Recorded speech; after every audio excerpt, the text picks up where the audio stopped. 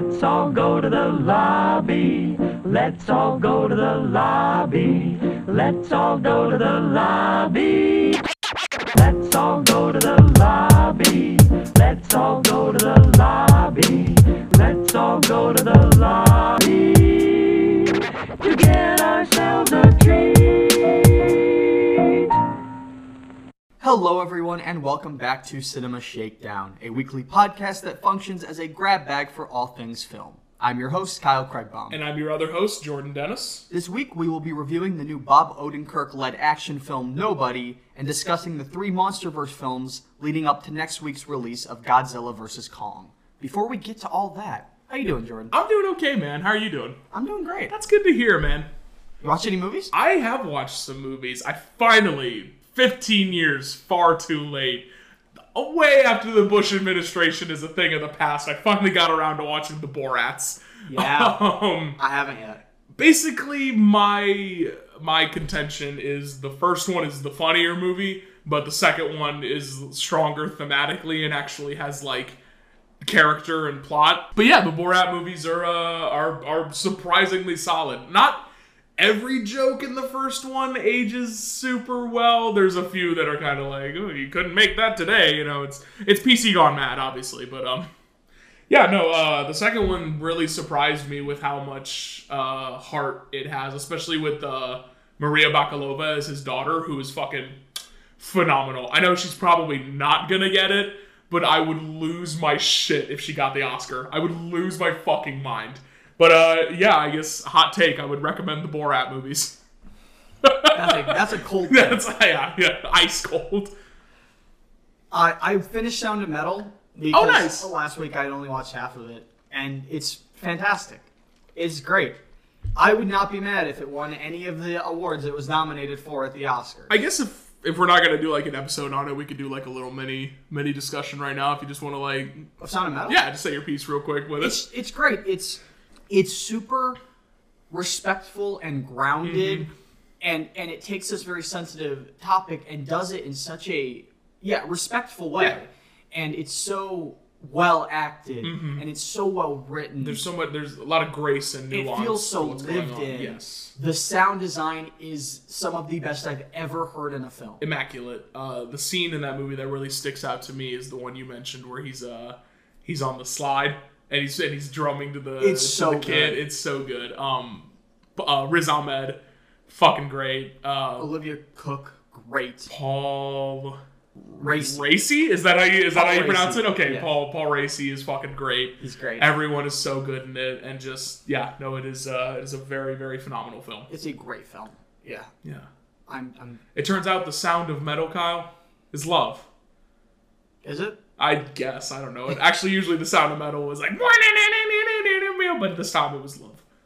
You feel me?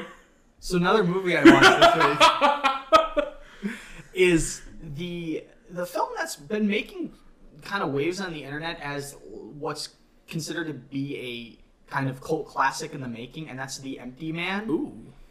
Which is a horror film. It's gotten some traction. Chris Stuckman recently made a video on why it deserves a cult following. It is so fucking weird. This is the strangest mainstream horror film I've seen in a long time. Like, I don't know how they got it. I don't know how they allowed this man to make a 2-hour, 10-minute horror film. So, from the trailers and stuff before I'd seen it, I was like, oh, this looks like a shitty-ass, like, Slender Man or one of those, like, you know, it's the Bye-Bye Man. Say the name 3 times and he comes. It's kind of like if a movie like that was adapted by David Fincher.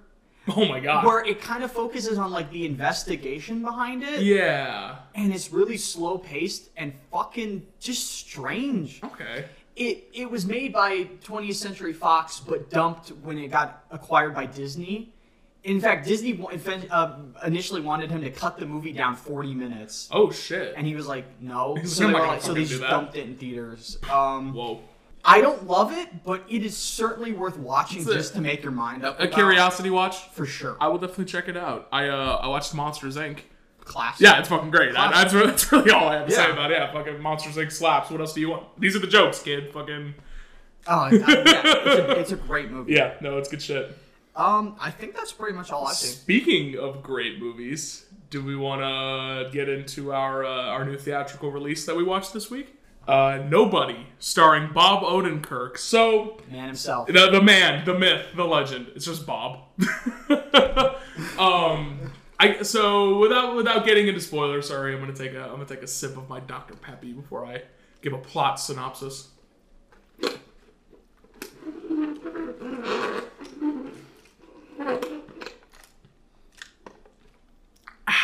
This is a shit I have to deal with on a daily basis. That's good, Dr. Peppy.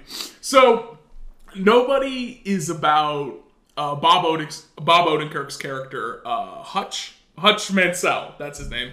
He used to be what's called an auditor, which is sort of like the cleanup crew for like the CIA and FBI when like people involved with them or they don't like step out of line. The auditors kind of come in and, you know, do a lot of dirty work and shit. But at some point he retired, you know, he left for a family life, wanted to settle down with a wife and kids and stuff, and now he kind of finds himself in this rut a little bit. You know, his marriage is starting to fail, his kids don't, or his son at least doesn't really respect him, and he's just kind of like feels that he's failed both as a father and a person. You know, we all have midlife crises. None quite as wild as this one, I don't think, but and so there is a break-in at the family's house, and after that happens, that is kind of the inciting incident, and then everything just kind of snowballs from there. That's pretty much as much as I can say, I think, without getting into spoilers. Kyle, what are your what's your initial gut reaction with this one? I was really excited for this movie. Yeah, I was hyped. Because I'm a big Bob Odenkirk fan. Better Call Saul and Breaking Bad. I haven't seen Better Call Saul, so I can't speak to that one. They're both phenomenal shows. He's a phenomenal actor. And I love seeing these like 50-something-year-old actors do a crazy action movie. I've seen it referred to as dadsploitation. Dadsploitation. Perfect. My new favorite genre. And walking out of this movie, it's exactly what you think it is exactly, if you watch the trailer and go, oh, that looks awesome, you'll walk out of the movie going, oh, that's pretty awesome. This movie promises to shred, and shred it does. I think this movie kicks a lot of ass. It's both literally and metaphorically. Yeah. Yeah. So I guess if we're getting into spoilers now, so this like break-in happens at the house, and then he goes out, he like tracks down the people who robbed him, but he ends up letting them go because it turns out they have a kid and stuff like that, so it's like, an ethical dilemma. And then he runs into those dudes on the bus, and I think that is the scene where this movie it hits 0 to 60, and we're about to find the fuck out. It takes off from there. That bus fight is really brutal as fuck. Brilliant. Because what's great about the bus fight is the escalation of events. Yes, it starts he starts out just like normally punching people. And then it resorts to like he pulls out a knife and starts stabbing, and then brutally he's like strangling people with like purse straps and shit. He pulls one of like the bars that like you hold on to. He pulls it out of the fucking bus and starts beating someone with it. Some pretty great stunt work. Yeah, no, and the camera work too. Yeah. Like there's never I was really impressed because a bus is such like a tight confined space. I'm like, how are they gonna make this look like? Like, I feel like that's really easy to just be, like, really clunky, but it flows very nicely. All the action scenes in this really impressed me, but I thought that one was really nice to start off with, because that's the most tame action scene of the movie.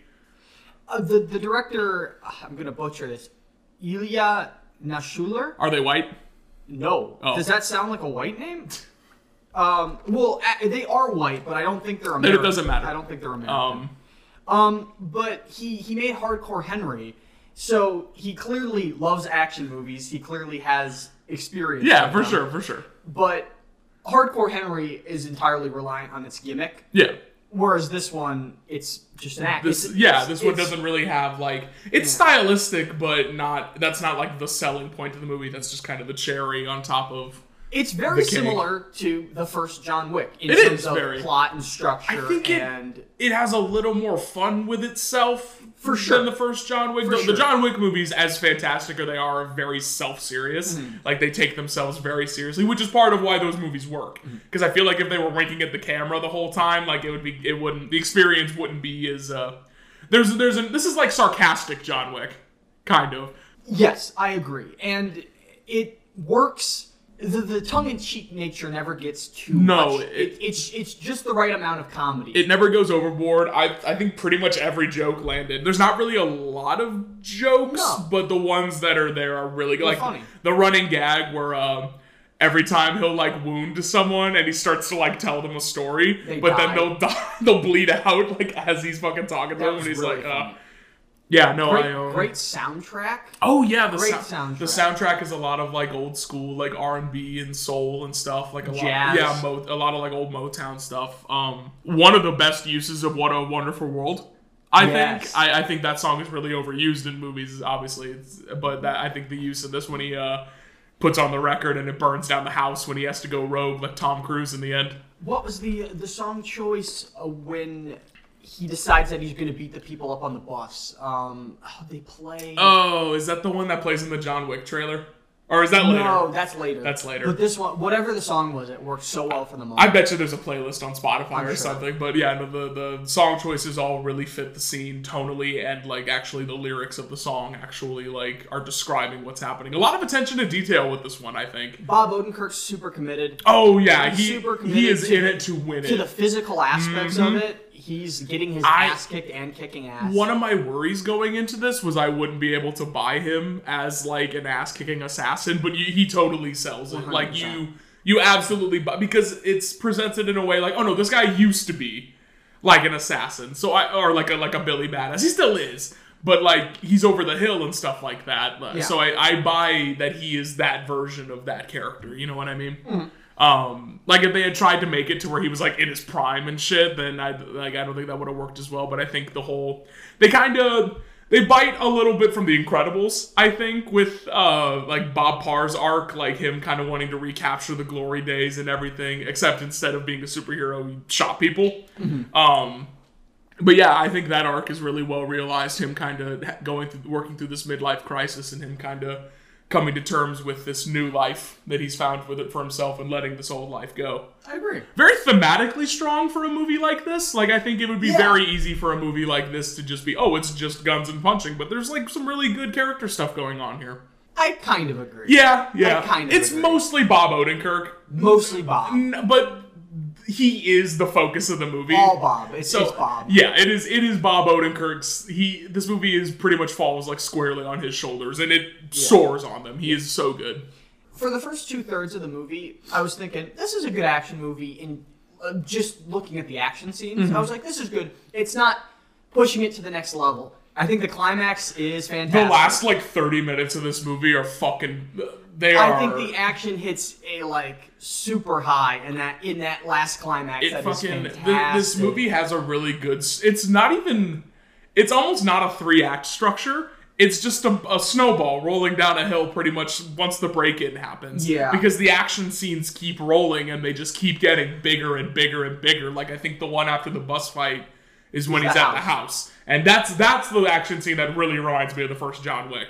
It's totally. It's basically that. It's basically that scene redone where he's taking out all these soldiers with he's throwing boiling water from the stove on them and shit. Yeah. He's using steak knives and stuff. That's also a really cool scene. It's cool. That's probably my least favorite action scene. It is definitely my least favorite. But the least favorite, the worst action scene in this movie is still better than most other action movies' entire. I agree. Set pieces. So I agree. I totally agree. Yeah. It's. The action is so well choreographed, so well filmed. But you're right, that climax is fucking nuts. Pretty much, so awesome. It starts... So I guess we should talk about the villain. Kind of generic. I thought he was having fun. I guess. The performance was charismatic enough. I feel like, to me, that reads like the actor thought the character was kind of underwritten, so he gave him a little more... Yeah. There's a showmanship to him that's kind of okay, this is at least more memorable than other Russian villains I've seen in movies like this. Yeah, tell me the character's name. Yulian. Oh my god. Yeah, that's his name because he's the fucking he has the Obshak, the mob money. Yeah. He's more memorable than the fucking villain from the first John Wick. I don't know if I agree with that. I think they're on the same level. I don't remember the villain from the first, the one that isn't Theon Greyjoy. No, I remember him. I remember what he looks like. I just don't remember anything about him. I'm not gonna remember this villain. Yeah, that's fair. I'm sure a week from now I'll be like, who? And it's not anyone. Let me double check that real quick. Okay, so he seems like... Okay, so he's like a big actor in Russia, it looks like. Pronounce his name. Alexei Serebryakov? Serebryakov? Seems pretty close. Yeah. So he's a generic villain. Yeah, but he's having enough fun that I'm like... One of the people that Bob Odenkirk injures on the bus is his brother. Yeah, which I thought that was weird. I thought it was going to be his son. But I was like, oh, a little... The age difference was odd. Yeah, but I mean, I guess, that happens. But then after that, he starts going after Bob, and then it kind of becomes... I like how we're calling him Bob. Like, that's the character's name. Yeah. Fucking Hutch. They kind of get into this war of attrition, and then so the climax kind of starts with the scene where he's in the club. Well, he goes and burns all the mob money first, just as a big fuck you to this dude. And then he goes to his fucking club, and he's sitting there with a thing of C4 strapped to him, and he's like, "You and I can squash this right now if you want to, dude. Like, I'm willing to put this behind us." And the Russian guy's like, he's like, "Hey, fuck you, very nice, fucking, you know how they are." And it's okay, I can make fun of the Russians. They're fine. I didn't say anything. Oh, okay, alright. But yeah, and then the minute he gets out of the fucking, the club, they start going after him. There's this really cool car chase set to, Pat Benatar. Yeah. That's really cool. That car chase is when he steals the fucking neighbor's Mustang, because the neighbor's bragging about it earlier in the, in the movie. Yeah. I thought that was a fun, like, comeuppance for that. It is very fun.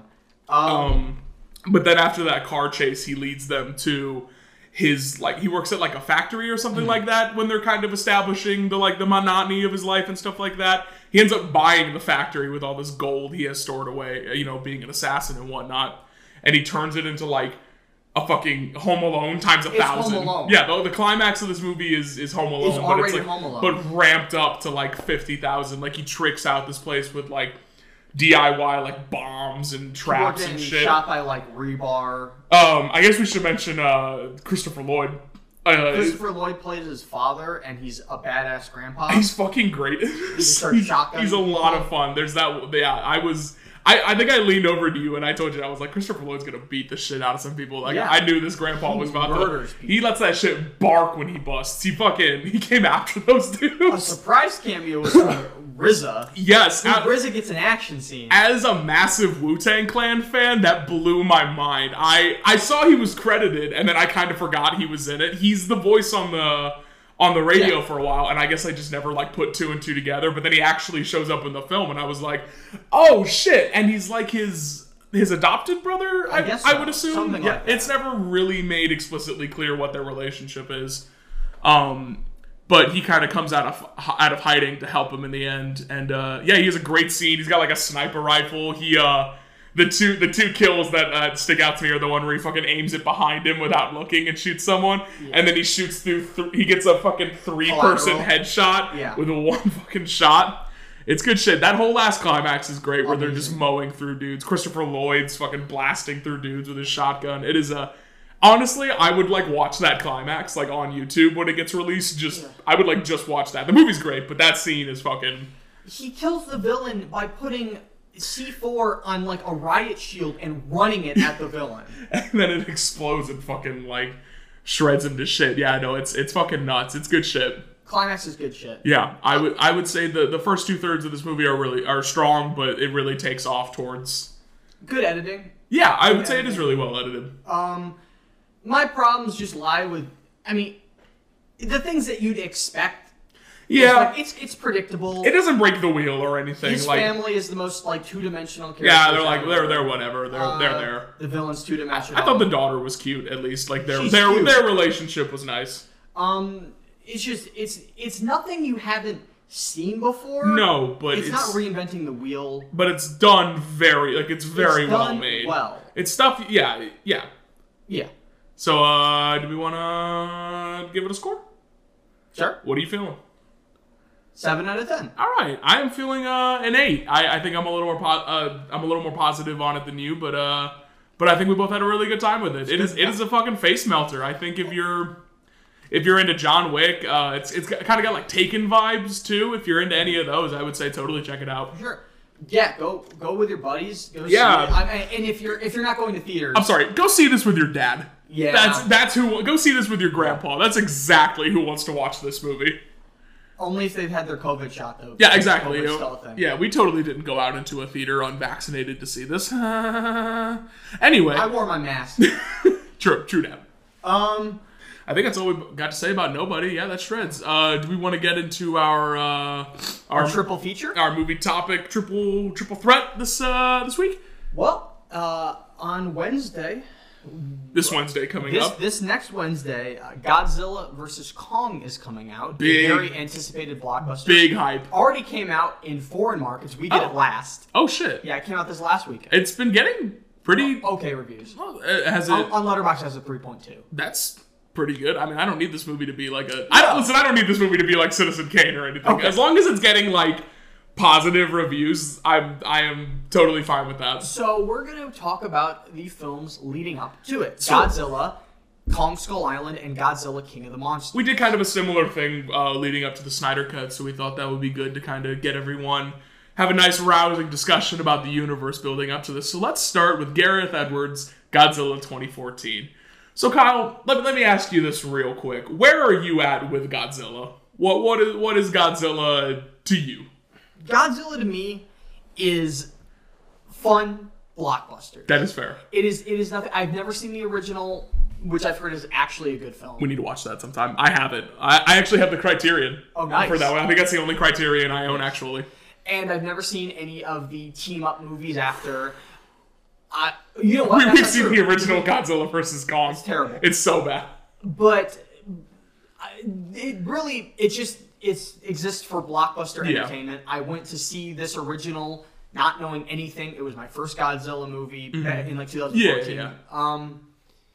And yeah, I don't really have any lore knowledge or anything. I am like whatever a step above casual Yeah. is for, like, I'm not like a diehard fan or anything, but I used to, like, when I was a kid, I would go to Blockbuster. I don't know if any of you young people listening remember what the fuck a Blockbuster is, but I remember, like, going after school and renting, like, old Godzilla movies and stuff and throwing them on. So Godzilla was always kind of, like, present in my life, and I could name, like, a handful of, like, the other kaiju and stuff, so I was pretty hyped for this movie going into it. I remember, I would defend this movie. I think this movie gets a little too much crap. This movie gets way too much crap. Truth be told. Yeah. It gets too much crap. I think people have kind of come around to it in recent years, but yeah, this movie is really good. It's good. It's a good, solid blockbuster. I feel like the movie's strengths lie in that it's trying so hard to not be a blockbuster. Mm-hmm. Like it's I don't know, like every convention of blockbusters, it just immediately subverts and defies. Like, you don't get a proper Godzilla fight until, you know, the last leg of the film and everything. And I think that is the most polarizing part of the movie. Like, that is where either you are on board or you are not. I mentioned this before. It feels very similar to what Spielberg did with Jaws. Yeah. Slowly teasing, and at the climax you get full... It's nothing but shark. Exactly. Yeah. And I think it works. In fact, what Gareth Edwards does with this material is what allows it to shine, in my opinion. Mm-hmm. The way he handles tone, by far out of the three, it is the most tonally consistent. I agree, yes. And the way he handles scale, not with just with this movie, but with like Rogue One, he's a director that understands how massive these creatures are. When we were watching the end of King of the Monsters, I made the point, we'll talk about this when we get to King of the Monsters, but one of the problems with that movie is that everything just looks massive. In this first one, everything feels massive. Like, the sound design is fucking incredible. When Godzilla first shows up, when he's crawling out of that water, and the tsunami happens, which never happens again. Yeah. Whenever he's getting out of the water, but we won't get into that. Yeah. And just when he's walking, and you just hear the fucking earth rumble, and they shoot those flares up, and you just see the immensity of them just take up the entire frame. It is insane. That airport reveal makes me come. And if I want to come hands free, I will play the airport scene from Godzilla 2014 with that first reveal. I think the problem is when I say there's not enough Godzilla, I don't mean, oh, it should be fights the whole movie. I just think a little more would have gone a long way. Like, if we had seen the beginning of that fight, Like just I think that's fair. Just a little bit. Yeah. And then do the cutaway. I think the problem is it goes a little hard with the blue balls, and I think people just don't appreciate that. I agree with that. Not with that fight, but later on when that would have worked better, yes. Because that was the first time he was revealed. It cutting away, I was like, okay, that makes sense. Yeah. It's later on a scene when Elizabeth Olsen's going she's in underground like the blast doors and it closes. I think if we had seen the beginning of that fight and then cut away, that would have been more of kind of like a oh, they're giving us a little bit more like I agree. But I think people were just kind of mad that they got tricked twice. Yeah, the visuals in this movie. Oh, they look that CGI still holds the fuck. I know it's only 7 years old. It's the best of the three of them. Yeah, I agree. I think the Halo jump. Yeah, they use the Stargate music from 2001. Oh yeah, and it's just incredible. That scene is I just want to mention this real quick. Me and my roommate were big fans of Letterkenny. And the guy who runs the Halo jump, like the main soldier, is the main character on that show, is Wayne. So we completely lost our minds when we heard him. And we were like, wait a minute. It was like the Leonardo DiCaprio meme. Yeah. Where he's pointing at the TV. I just wanted to shout that out real quick. But Bryan Cranston gives a great first act performance. And great. He is great. I just wish he was in it more. Yeah. I just wish he was the main character. I agree. I see why they did it the way they did it. Yeah. But I agree. And I'm also like... One thing I realized when rewatching this, I'm like, is there any reason this main family isn't Japanese? Besides wanting to sell to white American markets. That's the reason. Because I'm just watching it and I'm like, it seems like they're going through a lot of hoops to justify, like, oh, they're like a scientist that like moved to Japan and stuff. I'm like, why not just make the main characters Japanese? Yeah. Whatever. That's a problem with this movie, and it carries over to King of the Monsters. Ken Watanabe is the most interesting character, and he just doesn't get enough to do. I like Bryan Cranston and all, but honestly, I would have maybe put Ken Watanabe in that role. I think maybe, and then not kill him. Mm-hmm. But Bryan Cranston's so good. He is. No, Bryan Cranston's good in everything, so I can't say that I'm upset to see him. Aaron Taylor Johnson and Elizabeth Olsen are fine. They're fine. Whatever. They are better. We'll get to Tom Hiddleston and Brie Larson and Kong. They're better than that. I think they're better than them. I might prefer Kyle Chandler to Aaron Taylor Johnson. But we'll get it. We'll get into that later. You mentioned it earlier. You made a really good point where Aaron Taylor Johnson's character is kind of like a blank slate of which to observe the world, like he exists purely as a voyeur. Mm-hmm. And I'm like, that's great and all, but then why are we spending so much time with him? Like, but here's where it works. Whereas King of the Monsters and Kong have so many goddamn characters. Mm-hmm. This one, at least... It's a little more focused. At least we have a character, and he has one goal the whole movie. Just get back to the wife and kid. I completely agree. I would take that over... Which is why I like Kyle Chandler in King of the Monsters, because it's a very similar arc. And that's why some of the conveniences with him meeting up with the monsters are mostly justified, because it's just him, like, on a series like these monsters just keep getting in the way. Also, that train scene's pretty great. Yeah, that train scene's pretty good. I will say. There's just so many great visuals and little flourishes in the filmmaking. Not great visuals. I don't love the Mutos. Like, the designs. The designs are odd.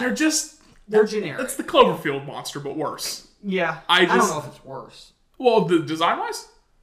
I don't know. Well, actually, no, yeah, you might be right. It's been a minute since I've seen Cloverfield. But anyway, yeah, I personally think there shouldn't have been other monsters in this movie. Like, I think Godzilla should have been the villain of this movie. Yeah. So that way it actually, like, harkens back to, like, the original and shit. But I mean, that's a minor nitpick. They're fine. There's something there for Godzilla to punch and shoot with his laser, so. And the fights are pretty damn cool. That last act is pretty fucking incredible. Where that kill where he opens its mouth and lasers down its throat. Say what you will about this and Rogue One, Gareth Edwards knows how to make a climax. Oh, hell yeah. Gareth Edwards shoots the hell out of a third act. Yeah, he knows how to do a third act, for sure. I enjoy this movie. It's not the deepest film in the world. No. But it's also Godzilla. But it makes up for the mediocre script with some of the better blockbuster filmmaking in recent years. There's a... auteur sensibility. There's like a grandeur to it. It feels grand. Very epic. Yeah. Not to no, it's epic gamer Now moment. this is epic. But yeah, there is almost a mythological feel to this first one, where like you're watching. It feels like you're watching fucking like Greek gods do battle, and it's just they're completely indifferent to everything. I think that's captured really well. Is the indifference that Godzilla and the Mutos have to everything that's going on. Like they're just beating the shit out of each other. They don't care about the destruction. And this is strange. As end of the world as King of the Monsters tries to be, this one sold me more on just the hellish nature of the destruction. Him running around the city at the end when it's burning, decimated, and I'm like, this feels more end of the world. I mentioned this with Justice League in that episode where Man of Steel felt more end of the world than this one felt more end of the world than King of the Monsters, and I think it's the less is more theory. Yeah, one city being destroyed, and you see all of it is more apocalyptic than 800 cities being destroyed. Exactly. Like you get into the nitty gritty and you actually see the result of this destruction like a war film and everything. Yeah. No, this first Godzilla I think is a really it's not a great movie, but it's a good movie. It is a solid foundation of which to build this franchise. That's pretty much all I've got to say about that first one. Yeah, no, it is obviously I'd say check it out if you're interested in it. It is it's a good time. Oh, actually, I just want to mention real quick, I think the design for Godzilla in these new movies, genius. It is the best looking it's the best Godzilla has looked ever, I think. I remember complaints from people when it first came out that he was like too thick. And I was like, why are you fat shaming Godzilla? Come on. I like remembered everything that happened when I went to rewatch it, but I still felt like a kid again. The moment where you see his tail light up with the balloon just boom, boom, boom, boom, and the fucking the breath, the airport where the foot fucking comes down and then everything just whoosh, like there's just silence and it's like, oh, this is a good movie. It is good, and it is a good blockbuster. I would give this movie a 7 out of 10. I would also give this movie a 7 out of 10. I realize I've given a lot of 7 out of 10s on the show. Yeah, that's fair. But I watch good movies. Yeah, that's fair. Yeah, it's really solid. Now, this is a movie, the next movie in the MonsterVerse is where our first big disagreement comes in, I think. Kong Skull Island. Big Monkey. 2017. Is that the title? Yeah, that's the title. Holy shit. I guess I should have given a plot synopsis for Godzilla, but I mean, you get it. It's fucking... Yeah, he's scientists, giant lizard, you understand. Kong Skull Island is... It's set in the backdrop of the Vietnam War, and it's John Goodman and Dr. Dre are these scientists who Corey Hawkins, that's the actor's name. Yeah. Dr. Dre. They're like scientists, and they round up this group of like military personnel and mercenaries, this way too big cast of famous people who don't get shit to do, to fly over to Vietnam and or I guess not actual Vietnam, it's Skull Island, but and what are they there for again? They're there to escort John Goodman's scientists. They're looking for like methane or something like that? Well, no, that's just the story he tells them. John Goodman just wants to find the monsters. That's okay, yeah, he wants that. And he just lies to them to get them. Gotcha, all right. It's been this is probably the one it's been the longest since I've revisited. Yeah, I watched it like 2 days ago. So. And then they get there, and it turns out, big monkey. Yeah. Big monkey. And that's Kong Skull Island, essentially. I like this movie. I don't. I used to hate it. Yeah. When I first you used to be real mean to this movie. When I first saw it in theaters, I hated the fucking movie. Yeah. I don't hate it now. Mm-hmm. I just see it as a very average film. I just think it's bonkers. It is weird. It's weird as fuck, and I appreciate that. But I just don't think the director, Jordan Roberts? I don't think he's we know you're listening. I don't think he's a good enough director to pull off the bonkers things he tries to do. What makes you say that? Because for all the weird shit, he doesn't have a grasp on tone. See, I don't think that's him. I think that's the script mostly. I think the directing is probably the best part of this movie. I think the cinematography is. Yeah, but directing also includes directing actors. But at the same time, I don't know. Like I feel like what you're trying to go for with this movie starts with the script. You know what I mean? Yeah. Oh, I mean, I'm not defending the script. Yeah, I know for sure. Let me get into my... Okay. Let me mention what I liked about it first. I think some of the cinematography is stunning. Yeah. I think there are shots in this where I was like, that's fantastic. Yeah. Moments of action where I'm like, that is awesome. The use of the color palette is my favorite part about the film. Yeah. Really great. Some of the performances are alright. Some of the actors know what kind of movie they're in. I think Samuel L. Jackson's really good in it. I think for the most part, he knows what kind of movie he is having the time of his life. John C. Reilly also knows what movie he's in. He is good. He also knows what movie he's in. Not all his lines work, but for the most part. I think they could have very easily made him annoying, and I don't think he ever quite goes over that line for me. I think he works pretty well. I think the score's pretty good. Yeah. Yeah. That's about it? I just think that they have like 20 famous people in this movie, and they all give them scenes without developing them. And then there's big character moments throughout. Yeah. Where it's implied that you're supposed to really give a shit, but they have not earned it's just a cast of people that nobody fucking knows anything about or cares about. There are 3 scenes after they crash land of Toby Kebbell just wandering around, and it all leads to him just dying. Yeah, it's why so are weird. The scenes there of him walking around? Yeah, it feels like it's gonna add up to him like doing something, and then it never really does. Tom Hiddleston and Brie Larson are boring as fuck in this movie. They both could have been sexy lamps, and the movie would have been completely the same. Even more so, Brie Larson. She literally does nothing in this movie. I think she's only there because King Kong has to hang out with a blonde woman. Yeah, I think so. Yeah, they don't really get a whole lot to do. Something I noticed on this watch is they pull the same trick like 3 times, which is to suddenly kill someone as a shock. Yeah. But they do it so much that you're like they do it. It's so unpredictable that it becomes predictable. They first do it with John Goodman just getting eaten. Oh yeah, John Goodman. And I'm like, okay, there's one. But then they do it again with Shia Wingham, who tries to sacrifice himself and just gets killed. Is that the one with the grenades and he gets fucking slapped against the mountain? That's funny, but then they play sad music over this. I'm like, I'm sorry, that is hilarious. I think if that had been played for laughs, that would have been better. They should have totally not had the sad music. No, absolutely They had sad music. I'm like, that's hilarious. You know what this? And then they do it with Samuel L. Jackson. You know what this reads like to me?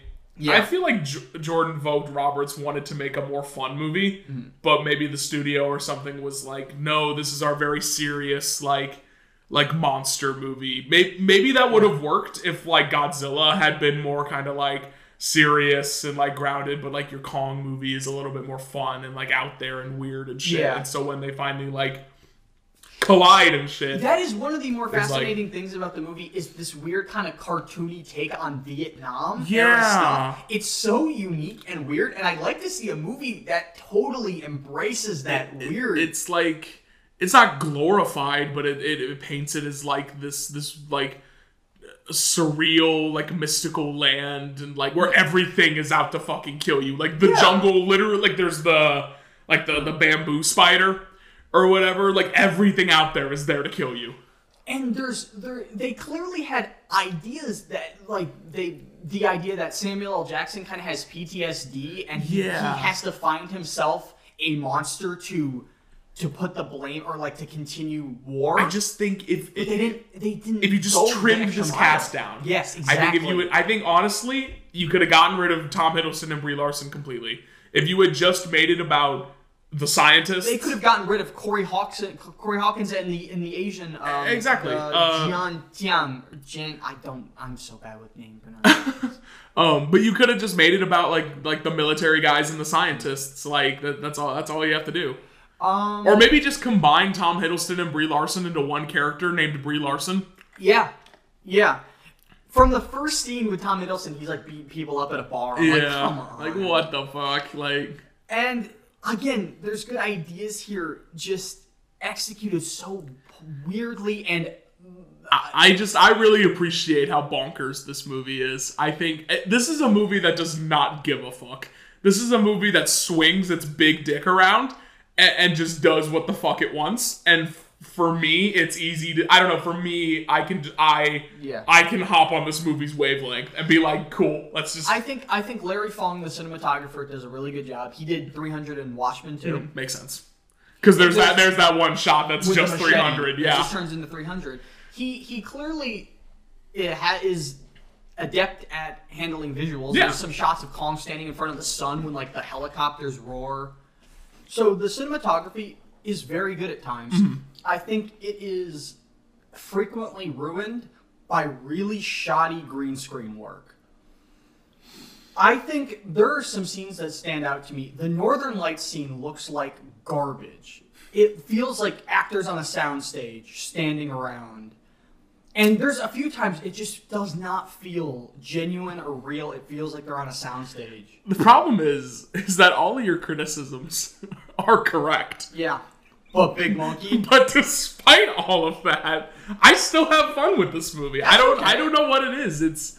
I don't say these opinions to try to No, I know. It's just like I want to try and like defend it, but I'm like, no, you're right. The green screen is kind of shitty in this movie.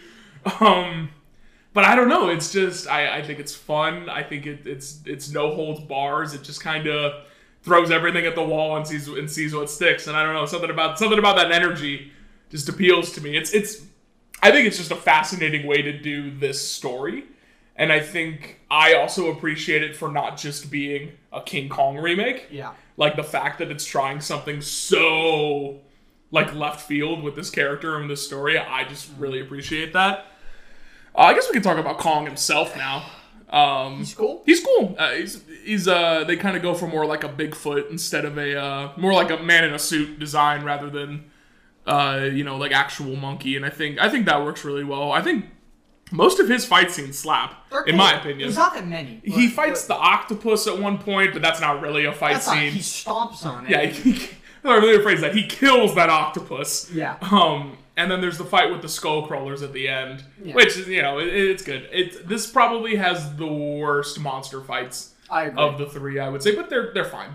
I don't know. I just I dig how unapologetically obnoxious this movie is. And I do not. All right, I saw some reviews on Letterboxd, and this is basically how I see it. And it feels like the artistic value of Godzilla was lost because that's not what people enjoyed. So they went completely.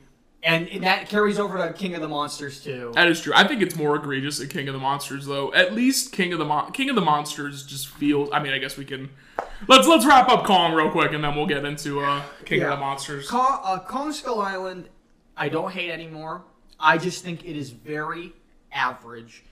I think you can have fun with it. I had some fun with certain scenes, but all my fun was very surface level. It never went deeper than Big Monkey and Monster with Tree. And I don't love this movie either, but yeah, I mean, I'm a simple man. I just want to watch that monkey slap some dinosaurs around with that. He uses a ship anchor as like a mace. That was cool. Like, I just think that's cool as shit. What's your score? Like a 6.5.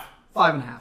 Yeah, like it's maybe a 6 if on a bad day. But yeah, I think it's worth a watch. Like there's fun to be had with it. I think it's okay. How on board, like how stupid do you want your Big Monkey movie? I guess it depends on where you on where you fall on that spectrum. That's fair. So after that, then we jump to 2019. It feels like so long ago. It feels like a fucking eternity ago. With Godzilla King of the Monsters, the direct sequel to Godzilla 2014. Not as good. So my experience with this movie is I saw it in IMAX when it came out. Mm-hmm. And it was me and my two friends, and we were in an empty theater. Ooh. We got to see it in an empty-ass IMAX theater, and I had a great time because that's just a great experience. Yeah. Watching it by myself on my 4K TV, I had less fun. The flaws stand out a lot more when you're not being waterboarded by the loudest IMAX fucking sound ever. I think now that you mention that, I'm like, well, that's kind of what these movies are designed for. Like, they're designed for that experience. So I guess it's no surprise that they don't hold up super well on the small screen. Well, but I have a great TV. Well, you know what I mean by the small screen. And Gareth Edwards holds up. Yeah, for sure. Here's where I'll compare it to Kong Skull Island. Kong Skull Island is just pretty mediocre and average throughout. Mm-hmm. This one has higher highs and way lower lows. Yeah. I think the monster fights and visuals are better than Kong Skull Island, and the script is worse. Yeah, the script in King of the Monsters is pretty bad. It's bad. Yeah, it is. Well, is it bad, or is it just Bradley Whitford? That's bad. It's bad.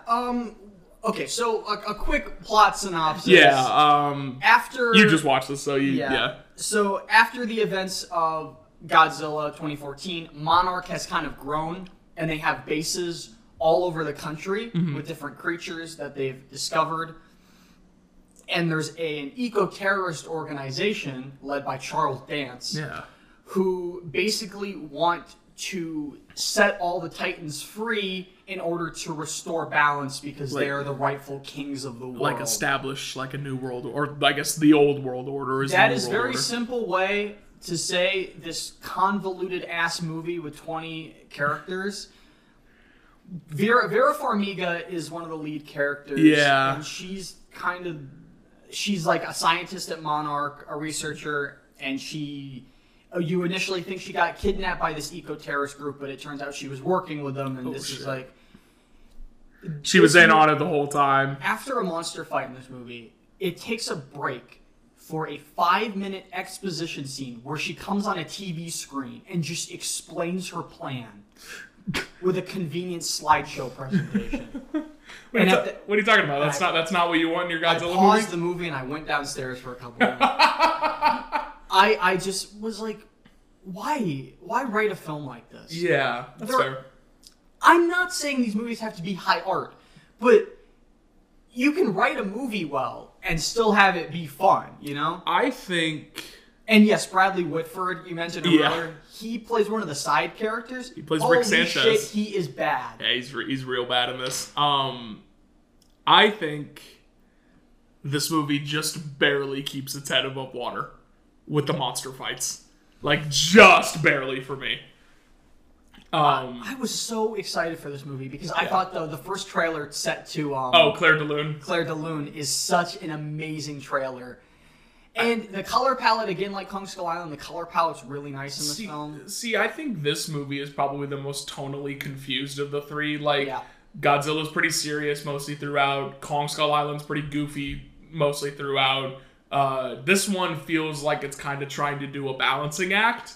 And sometimes it works, sometimes it doesn't. I just feel like this movie should have, you know, pick a feature. Fucking... I agree. Stick with one or the other. I think, all the fights are cool. The first time Godzilla and Ghidorah fight in the Antarctic is cool. The climax is cool. The Rodan and Ghidorah fight where they fight like over the ocean or whatever, that one's cool.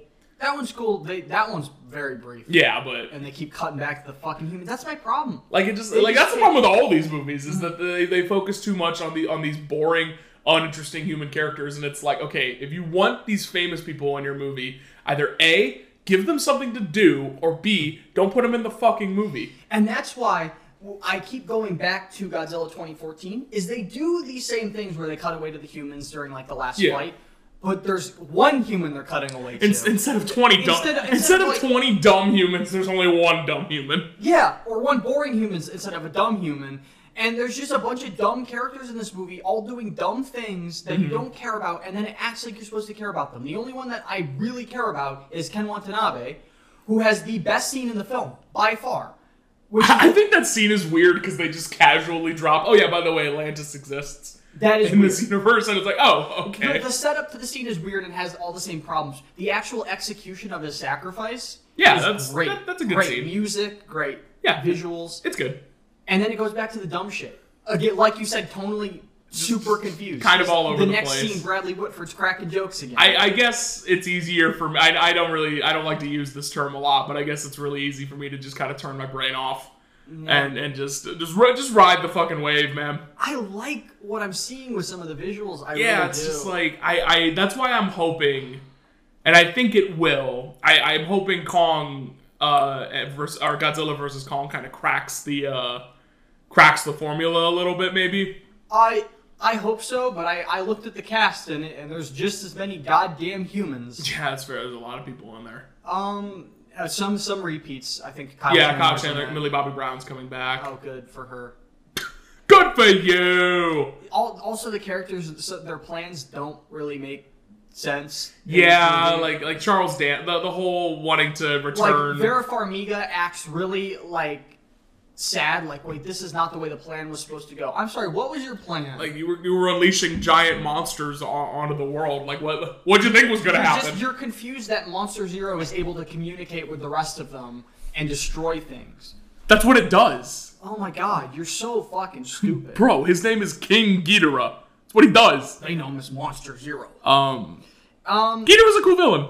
He's cool. I mean, visually. Yeah, no, I mean, obviously... The shots with him and the lightning... I think he's given a surprising amount of personality. Like, for a character that doesn't talk. Mm-hmm.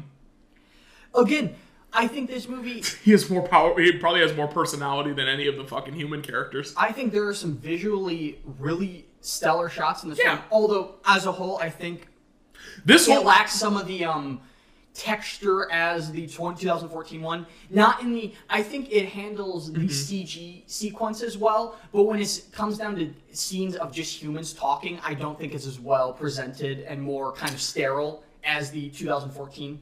See, I think I feel the opposite. I think the 2013 one kind of has this a lot of blockbusters around this time. I feel like almost like there's like a sheen to it, where everything's just kind of flat and gray the whole time. I think I appreciate that this one isn't afraid to be a little bit more like colorful and stuff. Like this one, I think, is better in the I would keep still images of this movie as framed photos department. Yeah. Yeah, that's the point I had to make about that. there were parts of this movie where the scenes where it goes from something serious to people joking, and it reminded me of Joss Whedon's Justice League. Yeah, it callback at points. Godzilla is good. Like he's good. He does some cool things. Yeah, he goes nuclear at the end and everything. It's just this movie feels like a Godzilla checklist. Like it's everything you think is gonna happen in the Godzilla movie. Like it is the Rise of Skywalker of Godzilla movies. It is just by the numbers. But for me personally, I don't know. I think the fights are done well enough, and I'm like, if that, at the very least, if those are good, then I'm kind of like, everything's kind of just whatever for me. Like I'm not.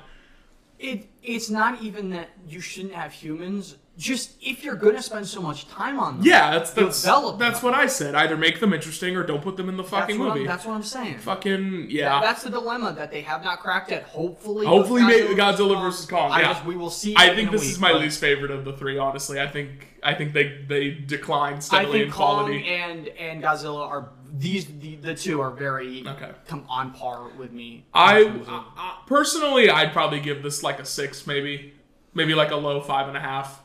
I was able to scrape it to a 6 in theaters. It's as close as you can get to being bad while still being okay in my mind. I was able to scrape it to a 6 in theaters, not quite on home. 5.5, same as Kong Skull Island. These movies have steadily declined. I kind of wish they had the majestic nature of the 2014 one still. Yeah. Hopefully Godzilla vs. Kong will prove to be a great film. I'm still excited for it. I think it will be... Who directed this one? It's Adam Wingard. He... okay. I know. He's kind of hit or miss. He's very hit or miss. I'm just going to look at We saw Blair Witch in theaters. That movie fucking sucked. It's garbage. But he's also... He did the Death Note. Your Next is good. Remake. Your Next is good. I've never seen Your Next. He did, I think it's the only good movie he's done. Oh, man. Okay. Great. Cool. Yeah, I mean... He's doing the Event Horizon remake. They're remaking Event Horizon? And Face Off, apparently. Or it's like a sequel. Oh, my God. We'll talk about those later. Yeah, Michael Dougherty made this Godzilla King of the Monsters. He did Krampus and Trick or Treat before. I really like Trick or Treat. Krampus is okay. Yeah, it's fine. He's good at that low budget horror. Not so much of the blockbuster.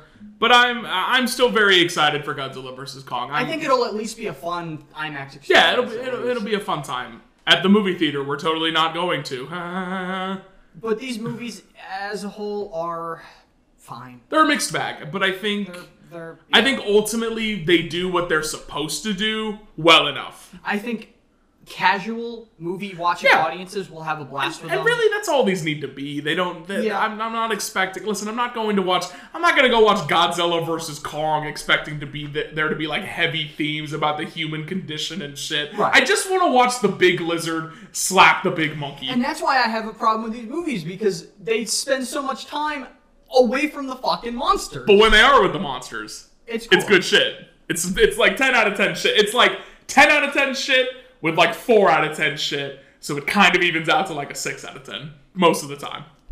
But we'll see. We'll talk about that next week. But I think that wraps the show up for us today. Kyle, you want to tell the people where they can find us? Yeah, they can follow us on Twitter and Instagram at Cinema Shakedown, and they can follow me personally on Twitter and Letterboxd at Kyle Craigbaum. That's KRIEGHBAUM. And you can find me on Twitter at _Fatman99 and on Letterboxd at Jordan Dennis. Thank you guys for listening. We'll see you next week. Ciao.